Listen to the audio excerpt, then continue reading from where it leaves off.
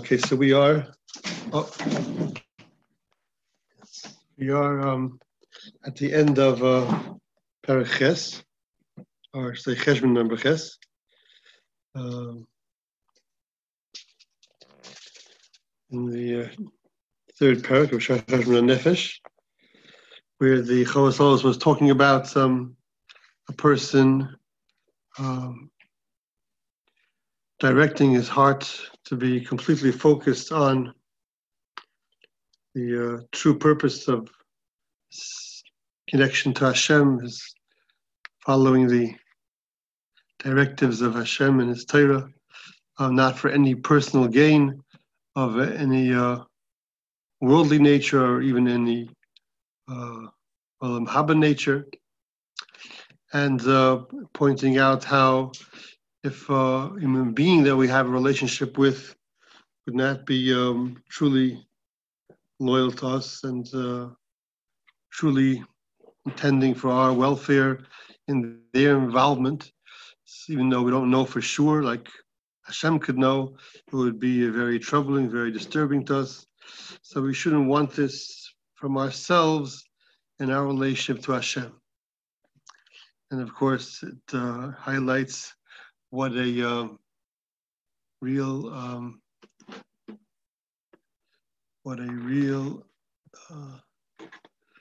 connection a person needs to have with Hashem, such that this entire calculation should be even relevant. So we'll just finish off the last paragraph.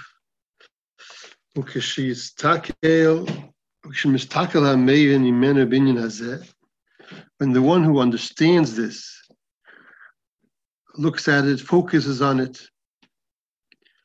and focuses on himself, in his situation, how he is lacking in this regard, he will be ashamed and embarrassed from Hashem. Of course, that does not mean because of Hashem's displeasure. It means he would just, be very disturbed. It's the good kind of a feeling of discovering himself lacking in this regard, in light of the fact that Hashem is fully aware of it. So it will be very uncomfortable, but for a very good reason. The Yisaki Matzpuna, and he will correct his inner being. And he will direct his heart singularly to Hashem. When he is involved in any of the mitzvos or in any of Hashem, anything of Hashem's Torah, the Yasena b'shtadlus v'charitzas will do it with his full best effort and with alacrity and real involvement. Quickly, when David HaMelech said, "Derech mitzvaysecha orutz ki sarech libi," I will run in the ways of your mitzvahs because you will broaden my heart. Once Hashem has given him this breadth of heart and understanding, so his reaction to it is to run to him behind the mitzvahs with a full giving heart. Okay, I think that pretty much says it all. It just sort of reminds me of the definition of the good kind of guilt, that it's where a person is not feeling of himself as unworthy or somehow losing his respect for himself, but just feeling in conflict. If my behavior is not matching with my values, if I want for myself and really believe that I should be acting or feeling in a certain way, and I feel that I'm failing in that regard, so that's a painful feeling, but that's a good kind of a pain. That's the kind of pain that will hopefully motivate a person to try to do what he can to correct that, so to speak, and try to match my behavior, my actual life content with what I really believe is right and proper. Okay, continuing. Hachi, and the ninth self-accounting. Cheshbon ha'adam im nafshay. Rabbi, could I ask you a question? Sure. Maybe I read this wrong, and I wasn't here yesterday, but did not the eighth cheshbon at the last paragraph just change its tune totally from what had been previous? The previous, like at least immediate previous, had been about relationships between one and his friend, and now the last was Boishti, calling me Bushto, my Abarisali, like yes. It just seems to be a changed methodology there very suddenly. Okay, that warrants some clarification, right? So I think what Choslov is saying is that since I'm aware that I would want to be truly loyal to another human being, or I would want another human being to be truly loyal to me, if I'll discover about myself that I'm not acting that way with regard to Hashem, of course, is presuming a strong awareness of Hashem. Hashem has to be quite, clear to us that then we could take the step of saying, "Oh, now I discovered that when I'm being involved in one of Hashem's mitzvos, it's not being done for the sake of pure and properly directed motivation. I'm getting diverted. I'm veering off into other personal needs and calculations and trying to use the mitzvah for my own gain. Or maybe not like in a premeditated kind of way, but I find myself being aware, people are going to notice this. They're going to give me honor. I'm going to gain from it. Or starting to focus on Olam Haba. I can gain a big piece in Olam Haba through this. And then I'll realize, 1 second. I'm not acting towards Hashem, in my relationship with Hashem, in the way that I would want to be towards another person or another person towards me. And Hashem is fully aware of it. It's like, it's all out there right in the open. So it's like, that's not good. The busha is that I come to be aware of how my behavior in my relationship to Hashem is failing and is in a certain sense less than I would be satisfied with regard to another person or another person towards me.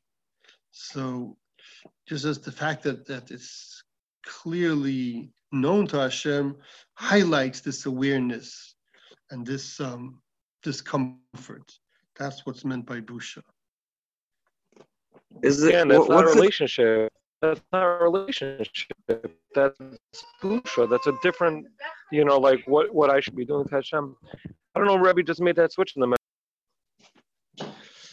Okay, I can only try one more time. I think that the busha is of myself.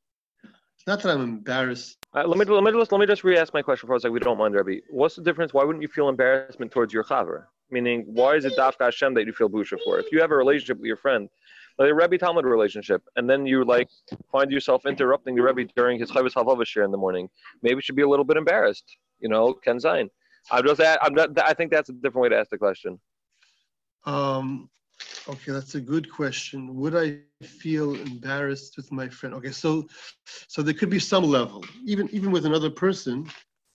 Even with another person, there could be a level of embarrassment where I realize about myself that I am not being really properly, sincerely devoted to that person who I really want to be. And I've somehow utilized the relationship for my own benefits in too much of a personal way. I got a little bit overboard and I could feel embarrassed of myself in that regard to some degree, feeling, unhappy with myself. But of course, it wouldn't be possible to feel a higher level of embarrassment because the other person doesn't know. Now, if somehow that person would be blessed with mind and heart reading abilities, and they'd be able to see right into what's going on, they could read my mind, they could see how, if there would be a GPS invented that could read brainwaves, and they could see exactly what I'm thinking, and I would realize that they know that when I am sort of, helping them with something that they need. My thoughts are really focused on, and the next time around, I know he's going to help me, and people are going to see, and I'm going to get a lot of good credit for this, and he'll realize full well that I wasn't really focused on the proper connection between us, but more just in a sense like using it for my own sake. Then it would be much more embarrassing. So with Hashem, we have both elements. To the degree that we are conscious of the fact that Hashem is fully aware of everything we're thinking, and to the degree that we really are concerned about that and that we feel for that. So Chazal, of course, is dealing with the person which we should strive to be, that has that kind of a real relationship with Hashem, that it would be a painful discovery to see that I'm involved in aspects of connection to Hashem, and they weren't for the fully right, proper, true reason. Can I have a question? But give me just 1 second. I think what I'm sensing here is that we're used to thinking everything in terms of like mitzvos and levels of mitzvos. It has to be lishma. How good a job am I doing in fulfilling my mitzvah? And the Chovos HaLevavos is describing it in the form of a real relationship. And that's very new to us. Yes, Avrami, go ahead. Avrami, go ahead. Just what's the difference between number 8 cheshbon and number 7 cheshbon? At the end of the day, the cheshbon we did last time was saying that this adnos has to have a leiv shalom b'ne'eman on HaKadosh Baruch Hu too. There should be this idea of yichud that you should be yichud with the HaKadosh Baruch Hu in one's heart. Or I assume that the whole Pirkei Avos that he quotes and Kavod Misham Shemesarav Shalom and Asla Kavod Press. Well, what's he adding? What were the Chos supposed to be adding in this one versus number 7? Okay, so I don't have an answer for that offhand. So I'm going to have to take that question for homework. We're really saying that it's a good question. It sounds like a valid question. It should not be a surprise if there's a lot of interconnection between the different concepts here, because they are, very interrelated. But of course, there has to be some kind of a specific focus here. There was a thought that came up in the previous session. There could be a possibility. It's possible that a person can have the awareness, can have the basis for that, proper kavanah, but nevertheless it can sort of get pulled away by the other material needs of a person. There are conflicting kochos in a person. So the first step might be to establish the awareness. Hashem is the master and I am the servant, which of course would dictate that everything that I'm doing should be for the sake of that true service. But there can still be a tendency in a person, a weakness in a person to be diverted and to go be aware of, I'm going to gain this from the mitzvah, I'm going to gain that from the mitzvah. So we have to be alert to that potential weakness and stay focused. And this inyan of comparison to how we would feel when regarding a person helps us to keep that focus. We wouldn't want that our relationship with Hashem should be of a lesser quality than what we would want from another person and from ourselves to another person. But I think it's Kedai Timayin a little bit more. Okay. Should we make a start to the next one? Why not? Let's make a start. Okay. Hatashi, and the 9th cheshbon. Cheshbon Adam Nafshay, person taking accounting with himself. B'minei ma'aseh ha'avoda, in the different types of actions of service of Hashem. Pishtadlusay behem l'machlekoseiim, his efforts in all their different aspects. And comparing that, kishtadlusay b'maaseh malkai, to his efforts in the actions that he would do for his king. Kishumatul olav maisim and hamaisim. When the king would place upon him some action, shu betuas gufoi, that would involve the efforts of his guf, physical action.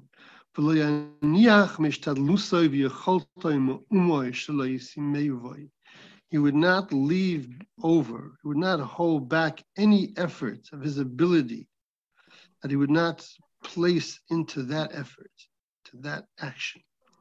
There would be actions of study and thought and giving advice, analysis, and this coming to proper understanding for the sake of something that the king needed. Yasmin koliboy binosai v'sichloi v'akarosai. He would bring to bear his entire heart and his understanding and his intelligence and his cognition. L'shtadel boy. Sorry. To make effort in it. And to be sensitive to it. He would come to serve the king. He would be putting in every possible effort that he could. If he would come to praise him and thank him for some good that he bestowed upon him, some kindness that he did with him, and he would do that, and I'm relying here on the English translation, with some eloquence, or mafoirod, fine rhetoric, or biksav, in writing, or balpeh, or verbally, leiniach mitzachusoi militzasoi v'derech havaro mashal ve'emes v'sheker. He would not hold back anything of all different types of description, mashal, any means of expression, even something that wasn't even true, in his effort to express his thanks to the king. That he could possibly say about the king, that he would not bring forth and show and express. If he could show it and express it with all his limbs, with everything within him, whatever is hidden or whatever could be seen about him, he would do it. If he could cause the heavens and earth to put in their effort to praise the king, praising him and thanking him, he would do that. Out of his desire that they should reach the king, the goodness of his heart, his feeling of appreciation and admiration and just indescribable appreciation for the king. He would do that. With all the weakness that a human being has and his very limited existence, how quickly it comes to an end. But if it was a human king, he would want to do anything humanly or even beyond humanly possible to express his thanks and his praise to the king. So, of course, we have to, accept the reality that we can't even relate to this mashal because we don't have in our life experience.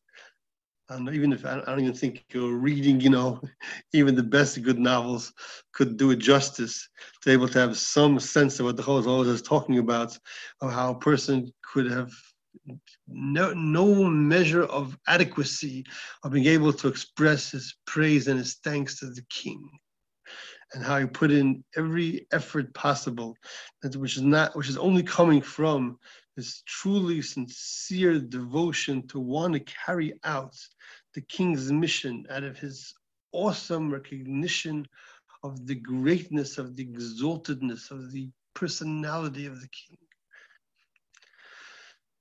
Royalty is like beyond human. the kings who were, years gone, they were considered as like a super being, as beyond ordinary human beings. Of course, that wasn't really based on anything factual, but that was the mindset of what royalty was. So like we could have to try to conjure up, everything that we could utilize to try to get some sense of what it would mean for a person to be given the opportunity to be a servant to such a king, that he can't find anything satisfactory in making every effort, in expressing every expression to convey his loyalty and his admiration and his appreciation. So, can I just make a point? Sure. Do you also see that the fact that the king is asking the person to do that avoda for him, and that he feels just like this awesome feeling that, I would like let's say the president asked me to do something for him, just anything, I would feel very, very privileged to do it, and I would want to express to him how excited I was. Yes, of course. You would be quite privileged if the president would ask you to do something. It's quite chashuv in American society to be given a task by the president. Yeah. That's not a mashuhu of what the Chazal is talking about. Not the tiniest mashuhu of what he's talking about. Well, of course, I'm saying that adrenaline. There's like this adrenaline feeling that you get when someone chashuv asks you to do something. Obviously, if we understood what a melech was, it'd be like, you'd be much more excited to do it. Right. Look, we should look at avoda. We should look at our avoda as if that's happening. Yeah, there's a lot to take in. 9:00 in the morning. I don't know if we're ready for this. We're just waking up. To be hit with this. But look what he's saying. If you could matriach shamayim va'aretz, if you could get that, if you could bring the sun into the throne room to bow down before the king, all the planets, all the galaxies should come and they should express their great recognition of. If I could get them all on board, make a symphony with everything in the Bria. Okay, we're gonna get into all kinds of funny stuff, but that's the point. Is that is that the feeling he's tapping into? Yeah. So he's trying to give us something to start with of the kind of feeling that a person would have towards a king. Now, it's a little tricky because we don't have that kind of actual real life situation, so we can't use it directly. So I don't know if it's so simple for us to be able to try to take this and try to use this. We could maybe see something from it, but I don't know if we could try to imagine that and then apply it to Hashem, since it's not really real to us. So it's going to be like trying to apply only an imaginary thing. But isn't imagination something very powerful? Right. Can we see that we're able to use that? Right, but I don't know if we can really work through the mashal, since the mashal to us is not real. The mashal could be some kind of like an eye opener. Okay, what is the mashal really equal to Hashem? Of course not. Like he says, human being is only a human being. Hashem is infinitely greater.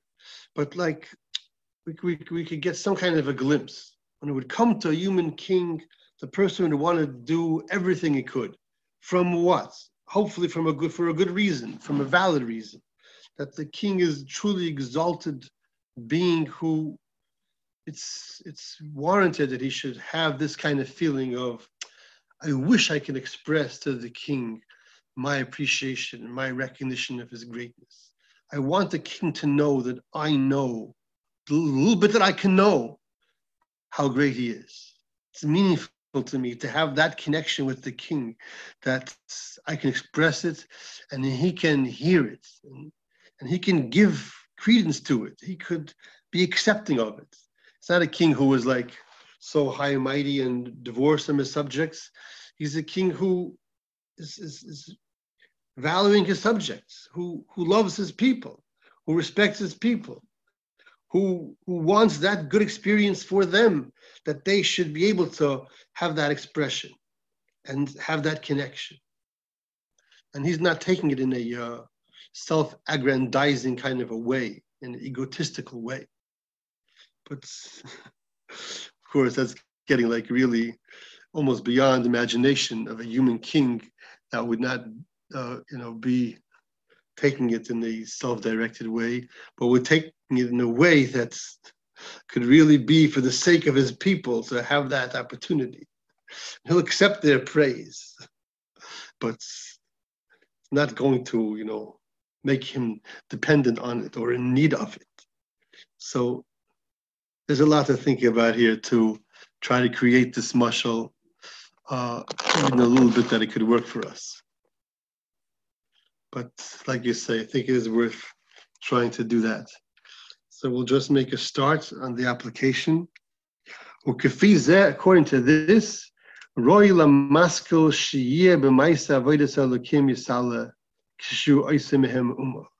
it's fitting that a person's actions in the service of Hashem should be the same way when he does anything of them. And he's going to go to divide the different aspects of Avodas Hashem into three main parts and discuss them, and Mitzvah Hashem will continue with that. Mitzvah Hashem tomorrow.